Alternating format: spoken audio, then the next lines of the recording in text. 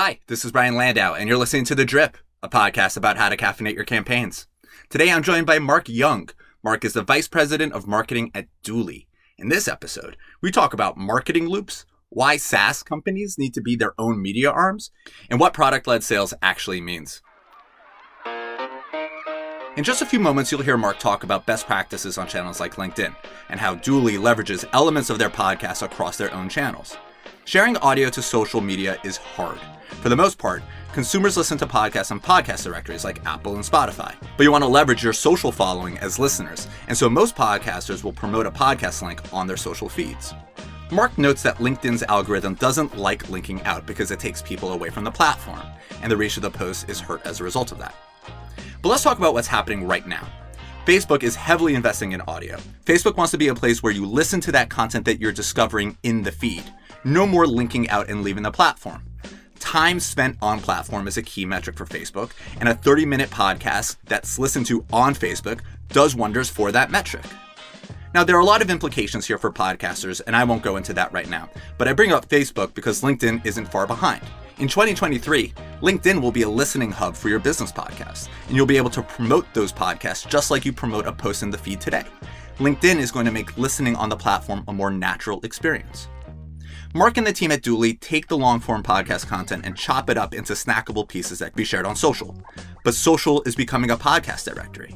The trick for smart content creators and marketers will be to understand the listening behaviors by channel and to version the content accordingly. What works on Apple and Spotify might not work the same as on LinkedIn, and vice versa. The next frontier of audio is as an owned content strategy that lives on your own channels. What are the outcomes that you want this content to drive? And does that change depending on the listening destination? To me, this is the key question for content creators over the next year and a half. Do you have questions about how audio might play a role in how, but also where you tell your story? Email me at brian@venly.co. That's Brian, B-R-I-A-N, at Venly, VENNLY.co. And now, the fascinating Mark Young. Hi, Mark. Hey, Brian. Great to be here. How are you? Mark Young builds B2B SaaS brands that win. Mark is the VP of Marketing at Dooly, where he has helped create a leading brand and new category in the revenue space from early days as employee number 7 through hypergrowth. You've raised over $100 million in capital. Mark believes that the foundation is based on creating a new strategic narrative people want to rally behind. Then you amplify that voice through personal brands across the org, adding community, partnerships, media, and distribution arms to act as force multipliers. This is where the magic happens, and this is what we're going to talk about over the next few minutes here. Mark, thanks so much for being with me. Really appreciate it. Yeah, absolutely. Happy to be here, Brian. I'm looking forward to diving in. For sure. So for those that aren't familiar, what is Dooly? There's more and more CRM automation out there. How is this product differentiated? Yeah, so most of what's in the market has been these point solutions that don't speak to each other. And Chris, our founder, early days noted that when he was closing a deal heading up sales at a company here in Vancouver called Vision Critical, taking them from 0 to 100 million, they would close the NFL. And he'd be walking down the hallway and no one would stop him and say, hey, Chris, great job in closing the NFL, but there are no notes in Salesforce. So long story short, he had this vision with our co-founder, Justin, to build what's called a connected workspace for revenue teams. So we bring notes, pipeline, task, calendar, everything into one place so that rather than living in 100 different tabs, revenue teams can live in one place. So you're not taking notes in Evernote and copying and pasting those, 20 minutes after your call. You live in one spot and the whole team win more together. And really, it just tames some of the chaos and the discord, which is why we've had such rapid growth and adoption from Cloud 100, from Asana to Intercom, Procore, Figma. And it's really creating a new space, which has been exciting for me as a marketer to get build up a new strategic narrative and define, I think really it's going to define like a new era of revenue, but more on that later. Consumer brands have been investing in content for a long time, and they've been something of their own media companies. What is new, though, is that SaaS companies are becoming their own media arms. So at a high level, how do you think about the time that we're in right now? And why is it the right time for SaaS companies to be their own media entities? And specifically, what does that mean at a company like Dooly? Yeah. So diving into the why first, it's really based on what's happened in the last year and a half, right? So you look at the pandemic and what happened through COVID, there's been this massive psychological shift in terms of everyone took what was in person and brought it into a virtual format. Everyone here listening understands that they were probably hit up with X thousand webinar events and virtual events. And it led to this really saturated experience for buyers, right? Where everyone is literally running the same playbook and you need to find a way to differentiate and win the hearts and minds of your audience. So this has been something that consumer companies and B2C have been doing for years because it's the best path to build a competitive advantage. And it makes you be able to create a moat such that even if a competitor copies your product, they can't copy how you made your audience feel. So, with the Zoom fatigue and everyone kind of doubling down, smart brands have realized that they need to create their own media companies embedded within their organizations. A great example is HubSpot's recent acquisition of The Hustle back in February 2021. So for those not familiar, The Hustle is extremely popular newsletter in kind of like the SaaS space, leans sarcastic, fun, and HubSpot purchased it as a way to ensure that their brand shows up at 7 a.m. in the inbox of the tech space. It's not about getting their product out in front, but you couple that with the fact that customer acquisition costs for paid on Facebook and Instagram and most channels have started to skyrocket. You just can't buy engagement in the current era. So building a media arm is making it so that, again, to that force multiplier, your audience love you because you exist in ways to provide value. You're not always trying to sell it to them, but you exist on their Instagram feed at 9 p.m. while they're listening to a podcast at night, in the middle of the afternoon, seeing an ad on YouTube. That's the smart play. And I really see that the best SaaS companies are not only going to do that, but are going to start becoming lifestyle brands. Let's talk about that for a little bit, right? What type of content are you creating at Dooly? Because this sort of gated white paper that's promoted on LinkedIn is sort of just what everyone is doing, right? It is the playbook. You're creating memes on Instagram. Can you point to other examples of non-traditional content creation and distribution strategies that you guys are building towards? Yeah, for sure. So, at Dooly, we've really run what feels like the wild, wild west, everything from custom artwork to NFTs, music videos. We host a hot sauce sales show with some of the top C-level execs in SaaS. And I can give you a little bit more context around the Instagram meme. So early days when I joined Dooly, we're a product-led organization, meaning that we have a freemium product, account executives, customer success, anyone in the revenue space can come in and use Dooly, take notes, update your pipeline, make Salesforce easier. And we needed to find a way where we could reach hundreds of thousands, if not millions of end users, right? Like an account executive. And how could we do so in a way that would appeal to the social and emotional pain points that they had? As in, it's 4:59 on Friday, and I'm getting a text from a manager saying, hey, you need to update Salesforce. And they're, a leg out the door, and they get this like pipeline panic. So I started looking at some of the interesting niches that we could tap into and noticed that sales was a stressful job. There was a large ecosystem of sales humor, but no B2B brands were tapping into that as a way to create a media arm. So early days, cold outreach, all the players in the space, generated a few partnerships. Fast forward to today, and we're doing close to 30 to 35 million impressions and 10x web traffic, and have done all these things from creating memes on Instagram and LinkedIn that link back to funny things that an account executive can relate to. I think the very first meme we created was a scene from Indiana Jones, and it had someone sitting at a computer and it says, just going to update Salesforce real quick. And the next scene was a skeleton and it says finished. And that one drove probably over 10,000 people to the website. We did almost 250,000 impressions in one night, and we generated a number of net new opportunities from it. And that was kind of the early proof of why we started investing in this media arm strategy to, again, be in our audience's Instagram feed at 9 o'clock at night, even if it's on mobile, because you hear about it the next day of, oh, hey, that content was amazing. I love it. We just had this demo today and, we love your content. Win the hearts and the minds of where your audience are and do it on their terms. Just to dive in a little bit deeper here and to clarify, are you doing paid influencer strategies with sales memes, or are you creating them and they are living on your own channels?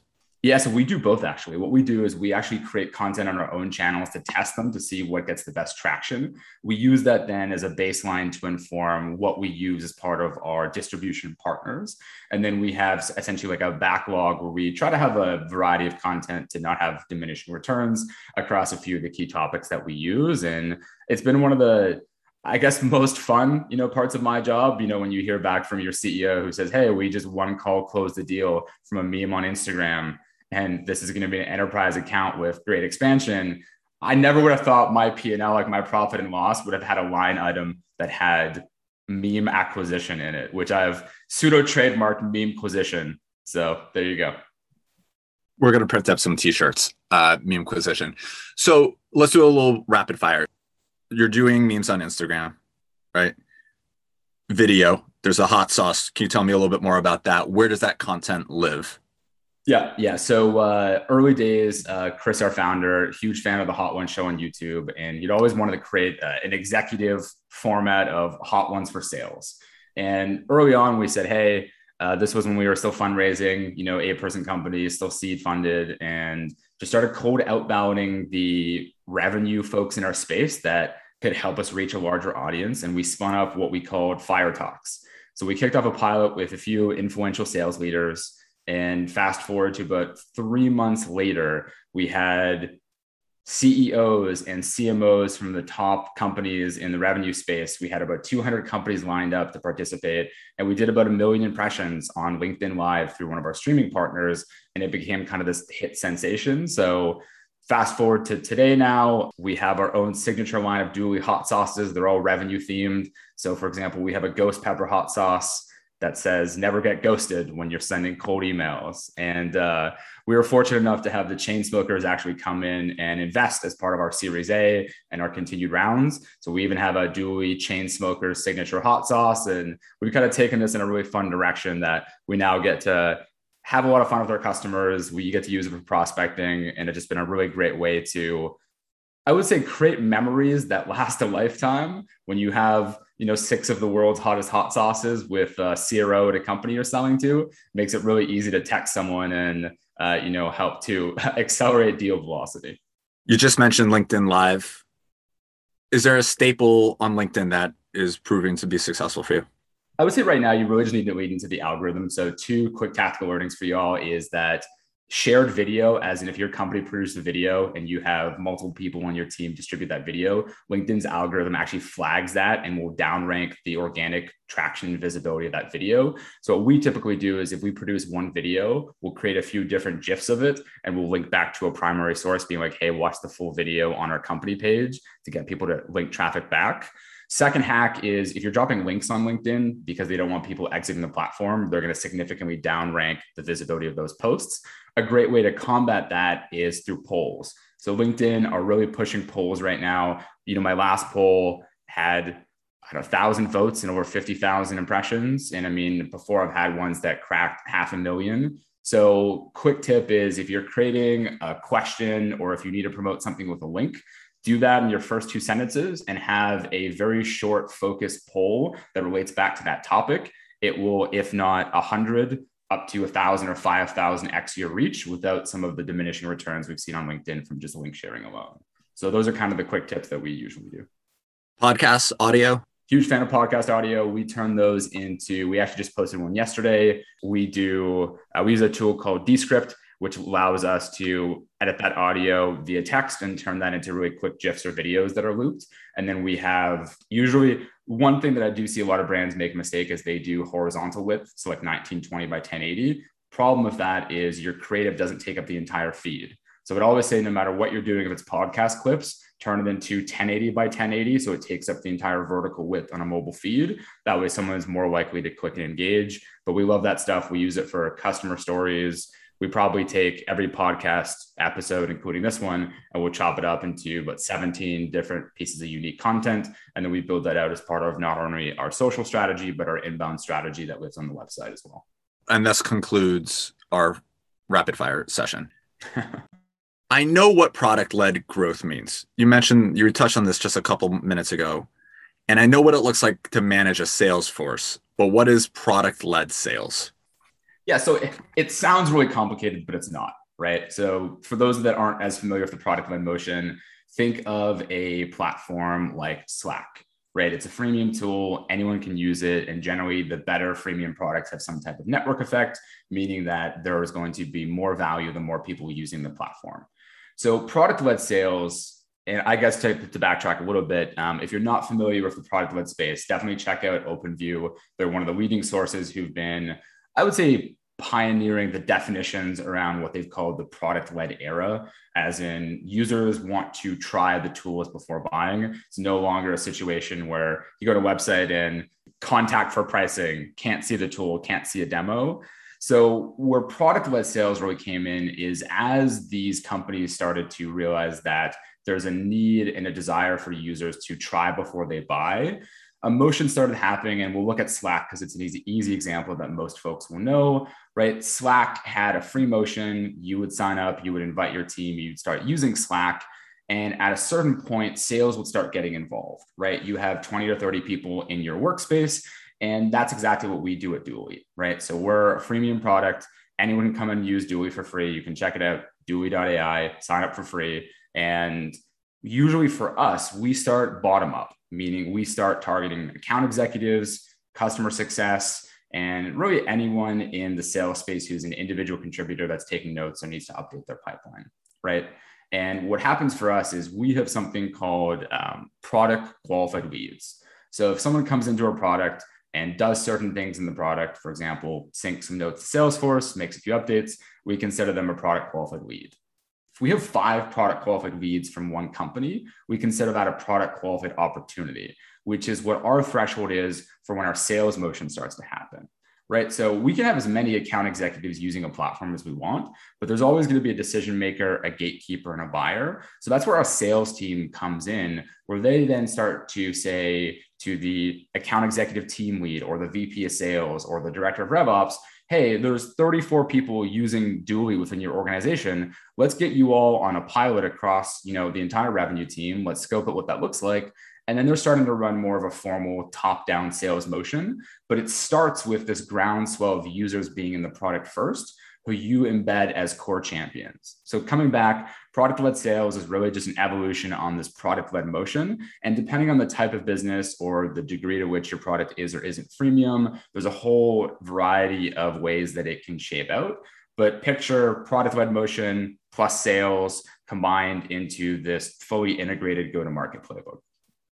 I'm going to get you out on this question. Can you define marketing loops and how that concept plays off of a product-led sales motion? Yeah, for sure. So first want to do a great shout out to Brian Balfour and the team over at Reforge, because one of the early growth marketers, again, early HubSpot, who created a lot of the literature with Andrew Chen around the concept of loops. So I'll unpack this a little bit first about what loops are. So I'm a big believer in loops, not funnels, because loops create a virtuous cycle that help you continue to scale. Whereas, funnels or linear efforts require significant investment over and over in that space to get traction. So essentially think of linear channels as the things that provide the principle that interest feeds off, which then drive compounding growth. But a loop in and of itself is pretty straightforward. So imagine a content loop. You're creating content. That content is getting indexed on Google. People search for that content. They come to your website. They book a demo. X percentage converts. That's new revenue. You use that new revenue to create content, right? Very, very basic, simplified content loop. How marketing loops play off product-led sales is, and again, highly recommend checking out Reforge and Brian Balfour. He'll dive super, super deep here. But you always generally want to have mixed models. So for example, at Dooly, we have what's called a viral incentivized loop that's mixed with a sales loop aligned to our product qualified motion, what we just talked about before. And what that means is that we have users that come in, find the product, right, start using for free. And then whoever gets to value quickly and immediately starts loving us, we do net promoter score. So we capture NPS to see who our champions are. And then we incentivize them to post about Dooly on social, to invite their team. And we have a natural incentivized viral loop that then, again, account executive finds Dooly, post on LinkedIn about how amazing Dooly is. 25 people from his network sign up to start using Dooly. right? That's where then our sales loop kicks in, where we start to have more of those product qualified opportunities. And you start to create these very easy scalable loops where, again, you need to have a linear foundation and activities to get initial traction. But then it's very easy for me to say, hey, for every viral loop, I'm anticipating this many new signups, this much new revenue, and we can expect sales to close X percentage. Therefore, we should hire 3 new AEs, 2 new SDRs. And it basically becomes a game of going back to our board and saying, hey, at this customer acquisition cost, give us unlimited money, right? That is the end goal with loops, of trying to figure out a way. And Casey Winter at Pinterest, I would highly recommend checking him out. He was one of the early SaaS godfathers who started to look at habit loops and how these different types of mixed models come together. And really, really fascinating stuff. I know we don't have a ton of time to go deep, and we're going to round it up quickly here, Brian. So we'll wrap it there. We'll say, if you want to learn more about it, feel free to shoot me a connect, Mark Young on LinkedIn. And definitely, if you want to learn more about the Dooly motion, send me a DM and happy to unpack it. That was as good a closing as I could have done for you. So Mark, thanks for being on the podcast today. Really appreciate it. Yeah, absolutely. It was a blast, Brian, and looking forward to see how it turns out. It's going to be amazing. What do you mean? I'm going to edit it. It's going to be great. It's going to be good.